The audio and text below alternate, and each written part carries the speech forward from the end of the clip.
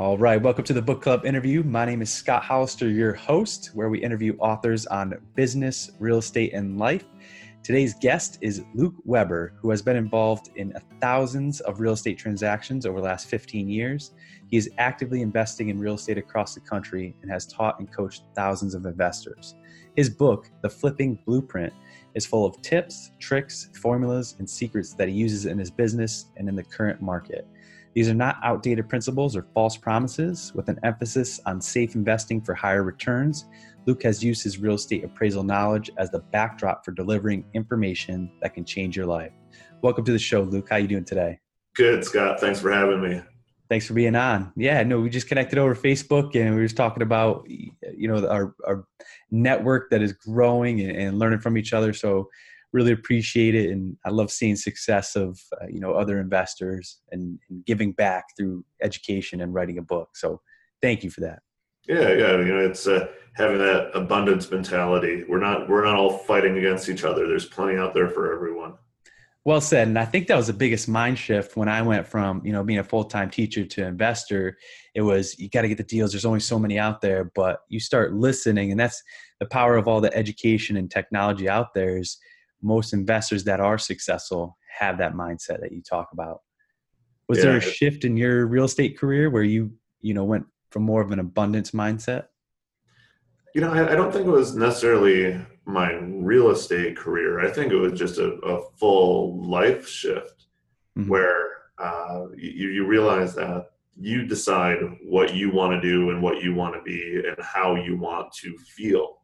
And when you start making those decisions, it all resonates throughout what you do, whether it's, playing a pickup game of basketball or something, or flipping houses or wholesaling or just interacting with people at Starbucks.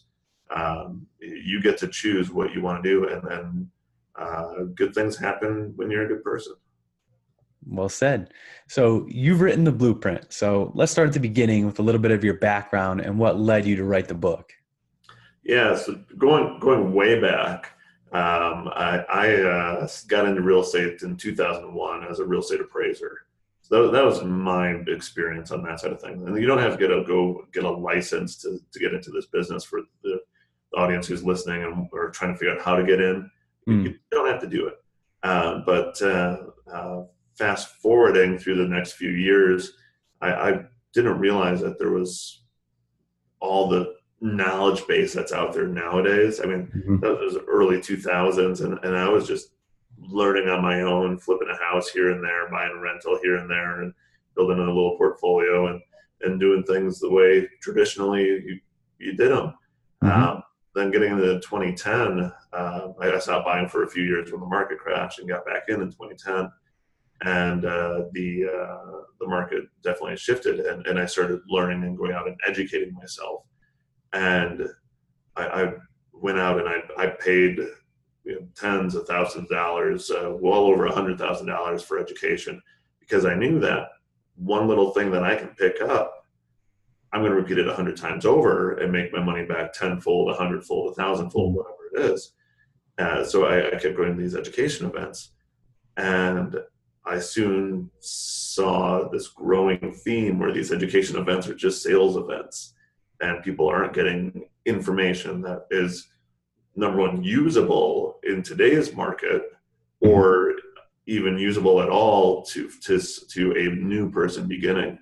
And I thought, how can I really help people from plunking down $50,000 for education that they're not going to use? It's like, if you can't start taking action from what you can learn in my book, and there's tons of other great resources out there, but I want to give people something that I thought, hey, use this, and if you can't start doing something and seeing results off of this, you shouldn't pay the $50,000 for that. Yeah, that's a better compliment. Yeah, no, I think that's a knowledgeable approach, because especially I think you talked about it going to your seminar, is especially the $40,000 one, where you started looking around and you were wondering how people could afford it, and people maxing out their credit cards, and that's a tough pill to swallow, because it's sad. Yeah, you want people to be successful and start in the green, not necessarily just pay for the guru. So It's a respectful approach. Yeah. Now, there's nothing wrong with paying for education, getting mentors and things like that. Yep. But the majority of people that go to any of those type of events, whether it's real estate, Forex, vitamins, multi-level marketing, whatever it is, 96% of those people do absolutely nothing with it, no matter how much they paid, whether it was $100 or $100,000. It's a crazy stat. So my goal is to change that. I like it. It's a good goal. Now, how crucial was becoming an appraiser for your flipping success? So that you mentioned that you got your appraiser's license, I'm assuming? Yeah. Okay. So how was that process to get that? It was a lot different back in 01 than it is now. It's definitely a lot harder, and there's a lot more restrictions. When the market crashed in 06 to 2010, depending on what stats you follow, the realtors had a lobby, the mortgage bankers had a lobby. The appraisers really didn't have a lobby, and they took a lot of the heat for what happened. Now, in some cases, it was rightly so. There was a lot of bad guys out there doing a lot of bad things, but there's a lot of that in all the industries. Mm-hmm. But for me personally, it really gave me the background and the education to understand valuation and knowing what a property is going to be worth after I fix it up, that after repair value. That's so key in this business. Really knowing that is my starting point whenever I'm looking at a deal. So I'm able to take a look and see what's selling, what's been sold, what's available, and then going back through and estimating out my repairs and my closing costs and the profit that I want to make. And it's all really based on being able to get that number. But again, you don't have to get a license to do it. You just have to understand valuation concepts. And I try to put them into the book as well as I could in writing, but it's definitely one of those things that takes time and reviewing more deals to get a real good hang of it. I thought you did a wonderful job in the book of really explaining that and getting that approach. But like you said, books give you that knowledge, but again, you have to apply it, and it's refining and applying those skills where you become an expert in your local market. Yeah. So, but it was clearly written. As an educator, I think that a teacher is only as good as how well they could take a complex thing and explain it in simple terms. And I thought you did a wonderful job with that. Thanks. I still haven't done an audio version of it because there are a lot of numbers in there, and not numbers that will scare you, but just for looking at it. I've always been I want to hold the book. I'm the paperback guy or hardcover. I want to have it in my hands so I can make my notes, dog ear the pages, and that's how I operate. I know that other people are big on audibles, but we'll see. One day I might still put that out there. Yeah, no, I think, and I'm the same way. I'm old school. I like that physical feel of the book, and I like the podcast for commuting to work back in the day. That's because they're short, and typically audiobooks are 8 to 10 hours. Yeah. I feel like my mind's just wandering at that point, and it's tough. But and that's the thing about education. It's right. It's finding what works for you and having those different, if you're auditory or visual, it's good to have options. Yeah. I love in the beginning of the book, this is something I haven't seen. And you talk about finding out who you are first as an investor and a business person. So why is it important to create our real estate story? Yeah. It's from going to all these different events and talking with people and even hosting my own events. I found like this was one of those things that everybody was missing. A lot of people say, hey, fake it till you make it kind of thing, right? But if you're just faking it, you don't believe it and you're not selling yourself right. And you're losing out on those conversations that could be that next private investor for you, or the wholesaler who's going to send you that perfect deal, or the seller who's going to sign your contract, because you're just not able to really pitch yourself because you don't believe it yourself. We all have a real estate story, and it can be as simple as, I moved around as a kid. I lived in 3 different houses. Oh, so you've been in 3 different houses. Were they in different cities? Yeah, they were in 3 different cities. Okay, so you've been active in real estate in 3 different cities. Oh, well, when you put it like that, it sounds a little better than, hey, I'm a noob. Right? Yeah. Another great that's just a real conversation simple starter. breakdown on it, but it's how you phrase things and really then building the belief within yourself of, I do have experience. No, it's amazing. I think and like you said, starting that conversation, because you don't know who you're going to talk to next, and that's valuable advice. And I love how you started with that. Is a great point, because you got to know your why, you got to know who you are, and once you have that and that confidence, and don't fake it. I mean, you might have to fake that confidence, that last little piece, but if you're real to who you are, it'll go a long way. Yeah, I'm not saying don't fluff and tweak things a little. Yeah. When they're built on truth, Mm. it's so much better for you when you're delivering and you can stand by things and just really pitch yourself. We're always selling. We're always selling ourselves, whether we mean to or not, but through our presentation, our voice, if we're trying to get something or give something, it's sales. And if you don't believe that, you're not going to close that sale one way or the other. Well said. I love that. One of my favorite books, one of my chiropractors gave me is on believing, right? It was a simple book. It was like 50, 60 pages, but it was all about that I can attitude, right? Yeah. And that goes a long way. I think that's just the most basic foundation for success. Yeah.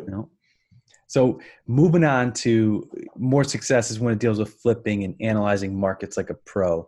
So what about the key features that help you choose a market? What factors do you look for? Population or housing inventory? There's a couple of key items that I'm always looking for. And one of the things that, usually pushes other people away brings me in. And that's if people say that, hey, it's too tough to find a deal here. It's a difficult market. It's way too competitive, or you're too late. Like all that kind of talk just means that, oh, when I get a deal there, I'm going to be able to sell that thing so fast. It's going to be so easy. So that's a driver for me. So on that same thought process, I'm looking at markets that have very limited inventory, because when I get a house, I want to be able to sell it quick, whether I'm wholesaling or flipping. I like the analogy of the bread aisle. You go to the grocery store, and in the bread aisle, there's 60, 70 different loaves to choose from, right? So in a standard market with 4 to 6 months of inventory, there's a whole lot of loaves of bread out there. In the markets that I play in, people show up to the grocery store, and it's like a hurricane just came through, and there's 2 loaves of bread on the shelves. They got to pick one of them. And, mine is the one that's still intact and not busted up and decompressed. And, like the other one looks like somebody's dropped an elbow onto it and dented it up. A few slices missing. Yeah. What loaf are they going to choose? They're going to choose mine all day long. That's what I want. I don't want them to say, I'll try that one instead. Smart. And I like that wisdom of, everybody's telling you to get away, and you're looking at that as, okay, that's a success for me. And I like that little niche, that's great. Now, how important is the inventory level in days on market? So you said a standard of 4 to 6 months. So is that an industry average? Yeah. So you kind of break up markets into 3 categories. You have 0 to 3 months will put you into a hot market, or if it's 1 month or less, it's really a hyper market. That means things are just flying off the shelves. It's a seller's paradise, right? You're demanding your price and you're getting it. Once you get up into that 4 to 6 months, it's more of a stable market. It's a healthy market. Properties are coming on market, and they're selling in the right amount of time. If you price things right, they'll sell. People want to buy there. But if you start getting into over 6 months of inventory, that really is considered an oversupply. It's going to be really hard to sell a house there unless you price it real competitively, or you've done a way above and beyond remodel to it that costs way too much. The HGTV style kind of remodels. Yep. And even at that, you're going to sit for a little while. Buyers aren't coming in there and saying, I have to buy a house now. They're saying, yeah, if the right one comes around, maybe we'll make an offer. We're not going to make an offer at list. We're going to make an offer where we want to make it. Yep. So, with the months of inventory, you get that play on the days on market. where you'll have a lesser days on market. Even in hot markets, you'll have a days on market average for the entire metro area in that 20 to 40 day mark, because people are still listing their houses way too high. Upper end houses take longer to sell typically. Mm-hmm. But once you get over, really, if you get over 90 or 100 days on market as an average, that's way too long for me. Really, over 60 on an average is something I'm going to be real cautious about. But if it's looking at over 100 days, I'm probably going to be staying away from that, or I'm going to be making ridiculously low offers to account for your holding costs in the back end. Yep. Okay. All right. Well said. Now in chapter 4, and you mentioned this in the beginning, one of the most important numbers. So how to accurately determine the ARV, or the after repair value. And you talk about it, so your no formula. So what are some good tips when just starting out? You need to know what your closing costs are, both when you buy a house and when you sell a house, because you're going to have to pay them. So you got to take it out of the mix. Now, a lot of people don't know that those are negotiable costs. Most title companies will reduce their fees by up to 30% if you say you're an investor. Your realtor commissions can be negotiable depending on what you're really requesting from the realtor. You still need it to be a win-win scenario. But the way I look at it is I look at my after repair value, and that's based on comps. Comparable sales is what I'm talking about there. Not listings, not feelings, not dreams. It is sold properties of similar design, appeal, a real apple-to-apple comparison, and that have recently closed on the market, because that's going to tell you what the market's doing. So that's my starting basis, and then I minus out my purchase closing costs, my sales closing costs, my holding costs, what I'm estimating. If you're getting financing for the property, minus out your financing, and then minus out your repairs and your desired profit, and that's how you end up with what you can offer for the property. Well said. Now, if that number comes out to $237,218 or something like that, don't write the offer with that exact number. Please don't do that. You look like a robot. The sellers, the realtors are going to say, that's garbage. Just round it to a 500 or 1,000 mark. Okay. Good tip. Now, in terms of, putting out deal flow and putting fishing lines out there, as you call it in the book. So what's the main source of deal flow for you? Right now I'm running about 50% of my deals are actually coming from wholesalers. Okay. These are people that are out there getting contracts on properties, not actually buying them, but then they're selling me their interest on the property or in the contract, and then I buy from them. And one of the key facts of that is I never count anyone else's money. If the deal pencils out for me, I'm happy. So if I say I'm okay making a 25 grand profit on this deal, and then the numbers come over and I see the wholesalers making $100,000 just to move the contract, I don't know everything that he did to get that deal, how much he spent on marketing or time frame, or if he's paying off some other liens or paying for the seller to move, all kinds of things. But what I'm going to tell him is, hey, man, congrats. That's an awesome fee. Put it towards your marketing and get me some more deals. So yeah, I buy a lot from wholesalers right now. I've actually trained a bunch here locally in Las Vegas where I'm at. I think last year I had, it was 9 different people who got their first wholesale deal that I helped them through. And that's always a fun feeling. And I mean, some of those people making 20 grand a pop. Yep. Yeah. Well, I love how you look at that. That's that abundance mindset, right? If it pencils out for me, you don't know what's going through on the other side. That's well said. That's wisdom, I think, comes with experience, Yeah. Now, in terms of, I love your term in the book, the dirty dozen keyword search. So can you explain, some of the keywords that you like to use? Yeah. So another way we get properties is out of the MLS, the multiple listing service, the thing that the realtors use. And most of those systems, you can put in keyword searches, where if somebody has put in the comments of their listing that house is damaged, needs repairs, it's a fixer-upper, you can have an auto search set up so that when that listing goes out there, you can have it automatically sent to your email. So words like damaged, fixer upper, handyman, it's some of them are you're going to have some regional ones. Mm. BOM in different markets can mean different things. Some will just mean that it's back on market. Other areas of the country, it might mean bottom of market, meaning, hey, this is the bottom of the market. That's the lowest price listing out there. It's a deal because of that. I don't use words like fire or mold for my Dirty Dozen, because you're going to get every listing with a fireplace, and a lot of the MLSs out there now have mold waivers, or like if it's a hurricane area, it might say no water damage or mold damage. And it's if you put a mold or fire in those, your inbox is just going to be full of stuff that you don't want to spend. Yep, I love that. That's the other two that you kind of leave out. Smart. So let's say we, put the fishing lines out in terms of the keyword search and finding deals, and, something has nibbled and we've ironed out our ARV.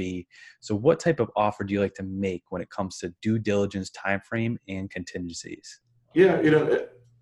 Since I play in pretty hot markets, I'm usually going to do a pretty low due diligence timeframe. Now I'm making these offers sight unseen, so I'm not doing 0 days due diligence. I'm typically doing 2 days due diligence. It's enough time for me to get one of my team members out to the property, get a full set of photos, and really dig into the numbers and make sure that it is a deal. My closing timeframes, depending on the property, I might be 7 to 10 days for my closing. Mm-hmm. And then, I like to put down a hefty EMD. If you're putting $100 down for an EMD, it's not really going to look good.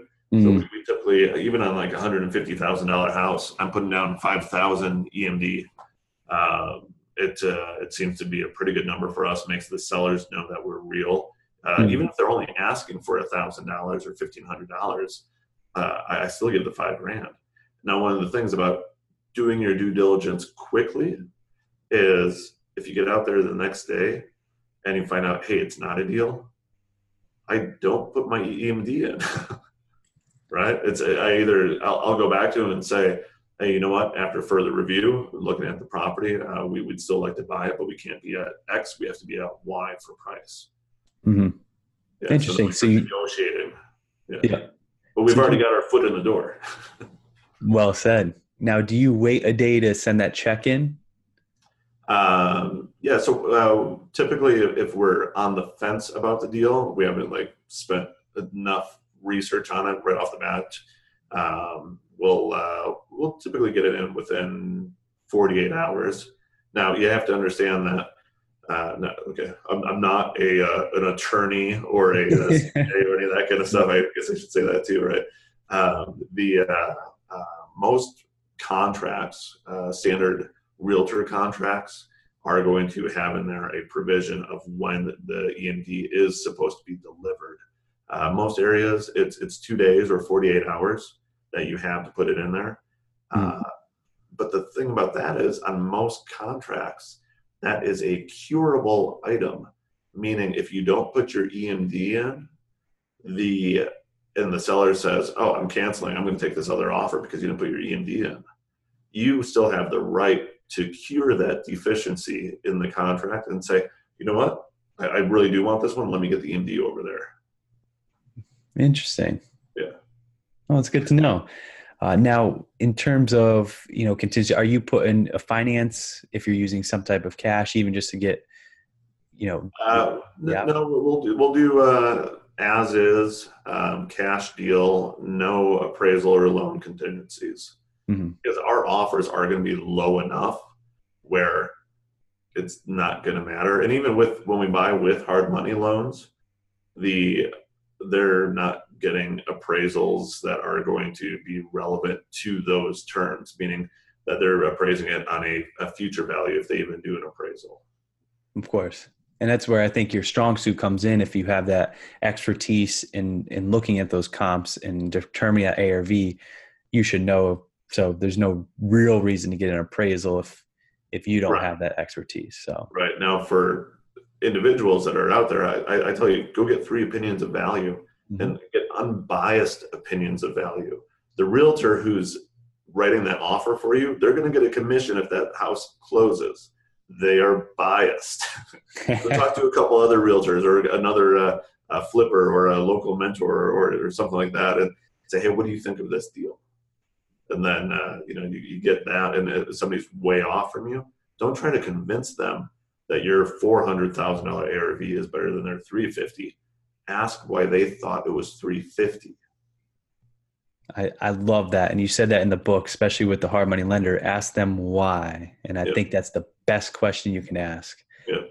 Then you fine tune, you get experiences and you won't get caught. And I think that's what your book does a great job of, is stepping away from those landmines that can derail your project very fast. Yeah. Yeah. And now let's move on to the other half of the puzzle. So this is funding the deal. So what do you recommend for a first-time flipper in financing, and what's the best way to set it up? Well, it really depends on where they're at financially. I mean, some people have no money.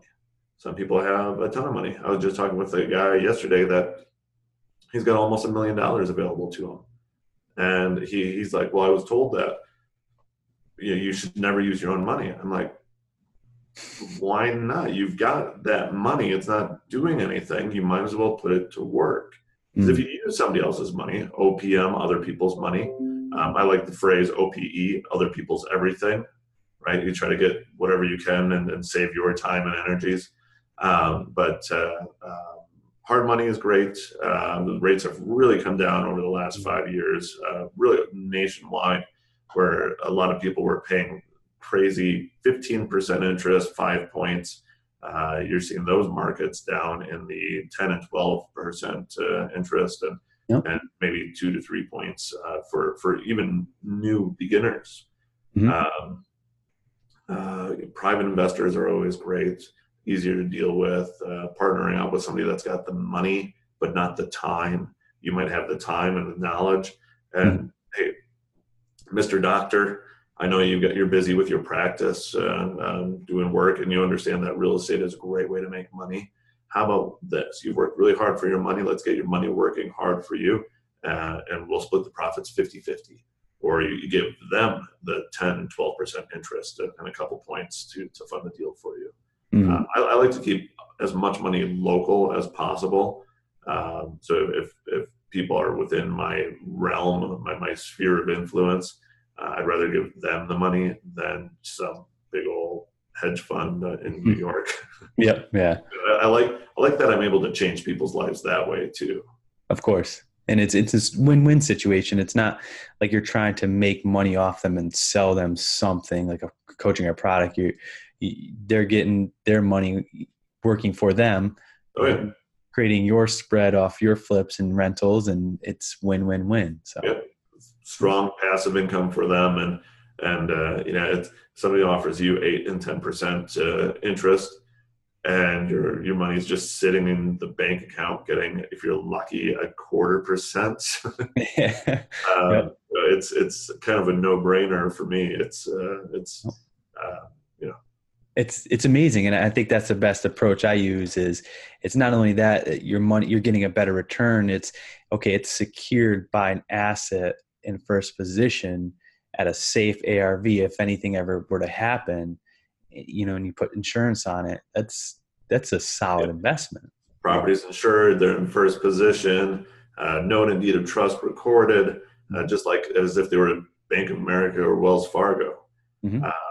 The great thing about being in hot markets is those properties turn over fast. So although it's not liquid as if their money's in a bank account, you know what? If they need that money in 6 months, it's going to come available again.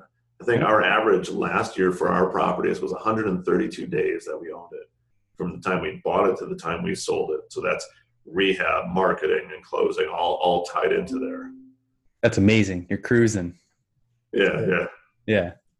I think my first one was like 12 months and another couple weeks after that and extension points, but Yeah, it's the way it goes. And, Yep. sharing those kind of stories is great too. And that's why I did that in the book about my first one. I did everything wrong.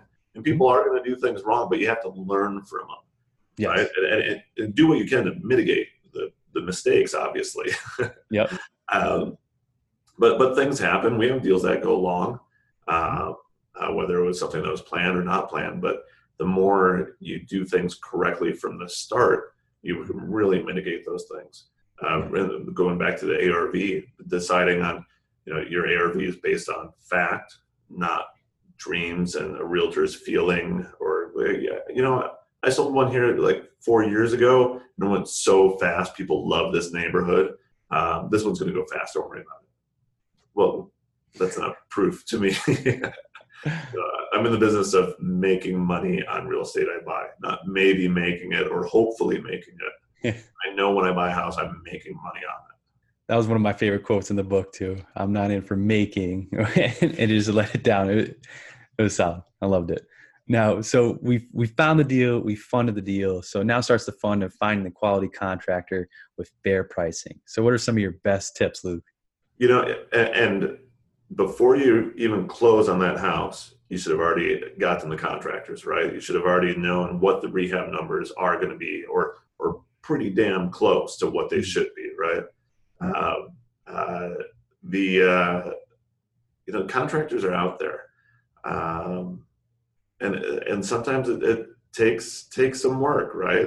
I think in the book I say, 10 to 3, 10 contractors to get 3 quotes. I That's loved kind it. of the way it works. Actually, I was talking with one of my new students, and he's like, he's newer to the business, and he's like, yeah, I heard you say it, but I was like, it's not going to be like that for me. I'm really going to do my due diligence and follow up with these guys. And he's like, man, you were right. Yep. It's tough, and once you come to terms with that, then you realize that, okay, I know I'm not going to get a number from these guys, even though some of these, I'm going to get contractors come out to the house. They're going to spend 2 hours there measuring everything, spending time. We're going to have 5 phone calls about materials, and then they never give you a number, like what they'll charge you. I don't care if it's astronomical, 80,000 on a $30,000 job. At least give me the number. Let's finish that conversation. But they just don't do it. That's the way it works. Um, uh, So funny. yeah, but referrals are great. When Mm. you're looking at your comps to determine your ARV, you're probably looking at remodeled houses. Have your realtor reach out to them, or you reach out to that listing agent who sold that house. Give them a compliment. Say, "Wow, that house looked great.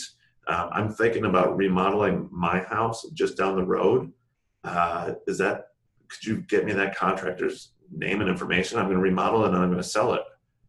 And the realtor is going to, like, when you say you're going to sell it, that realtor, even though you might not ever even plan on using them, they're going to think, oh, this is a potential listing for me after this. So let me get this person that contractor's information and pass the word, right? You're Yeah. dangling carrots. That's an amazing tip. That's one to write down right away. All right. So we've gone through, completed our flip. Hopefully we got the contractors in there. Everything went without a hiccup. So what are some best tips on listing a house for a sale? List it when it's done. Don't Okay. get too eager and say, I got to get it on the market this weekend. Even though the guys are still there cleaning up, I haven't done a final walk on it. The contractor said it's done, or good enough. Don't list it until the property is 100% complete. It's going to help you sell it, because that opening weekend, especially in hot markets, are really going to be the key. You want to drive in offers. You have to price your house right. So before we list a house, we're taking a look at our value again. Because over these last 2 months, from when we said, yes, we're buying it, to now, the market's changed. Maybe it's slowed down and there's a whole bunch of inventory. Maybe all the inventory is gone and you can list it 25,000 higher. Just because you determine your ARV at the beginning doesn't mean that that's your list price at the end. Mm-hmm. Well said. Now, are you looking in the past 90 days?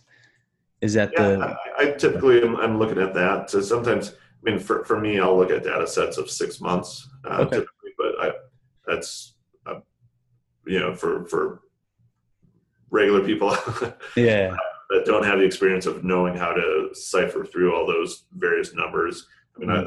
I love looking at data and analyzing it and looking at the trends and everything. Yeah. But for safety, really take a look at the last 90 days of sales. And then at that point, when you're listing it, you're also taking a look at what your competition is. So what's listed? If everything else is listed from 280 to 300, you probably don't want to list at 340. Mm. It's like, what house is going to sell first? Well, the lower priced ones. Yeah. Well said. Now, have you ever, let's talk about best flips and worst flips. So what's the best deal you've done? Um, it's always funny. I get these conversations. I do interviews and things like this, or just talking to people in general, and I get that question. And best flip I've ever done. For some people, it's, well, what's the highest profit you've made? Yeah. Well, if that profit took a ton of work and had a whole bunch of headaches, to me, that's not the best flip. I like the ones where the deal comes over, I say, yeah, we'll take it. I hand it over to my team and it goes through the process. I've never walked the house. We close on it. And then the numbers all pencil out to what we said it was going to. And we made 40 grand in like 3 or 4 months on it. And I've never walked the house. I've maybe had 3-4 conversations about the house. But for me, those are the best flips now. Yeah. When I have to get involved with things, it usually means that it's more complex, and which I don't mind. But those are no longer the best flips.